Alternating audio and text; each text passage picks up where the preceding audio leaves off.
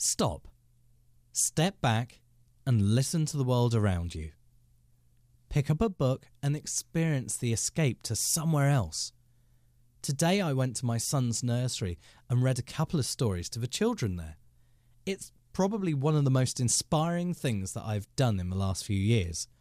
Now let me explain.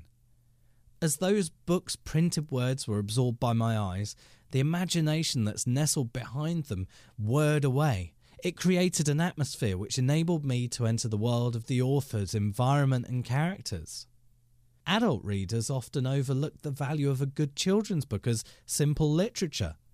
But if a book for the younger end of the market isn't engaging, well, then it's game over from the start. The one thing we cannot afford as a society is to allow the levels of literacy to fall. The future of the next generation and their opportunities in life start from an early age of reading. When you see how a toddler looks at a parent, a guardian or a playgroup leader whilst they're being read to, you quickly realise just how important it is. And then as they get older and they go into nursery and then through the years, you really do notice.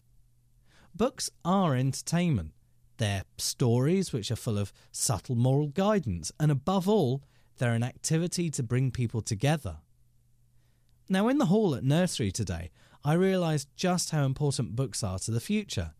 All of those children, many of them that speak multiple languages by the age of 3, sat quietly in a circle, cross-legged, looking up at me reading those books, listening to every single word that I read to them.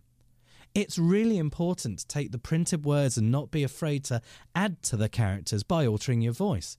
Now, I hear of so many people that read to children like it's a phone book. The function of reading, removing all emphasis in the theatre of the mind. That's not how you do it. You bring the people into the world of the book. Change the characteristics of your voice. Create that theatre. Now, as a person that's grown up with dyslexia, I value reading and writing so much. It's never been easy, and I'm hypercritical of anything that I commit to paper or put into a blog or that I put out as social media. I already know how important reading and writing is, and today's taught me that I owe it to my son to be by his side on this journey into literacy and language. Thank you for listening. I'm Dan Gold. You can always get in touch at Dan Gold Media.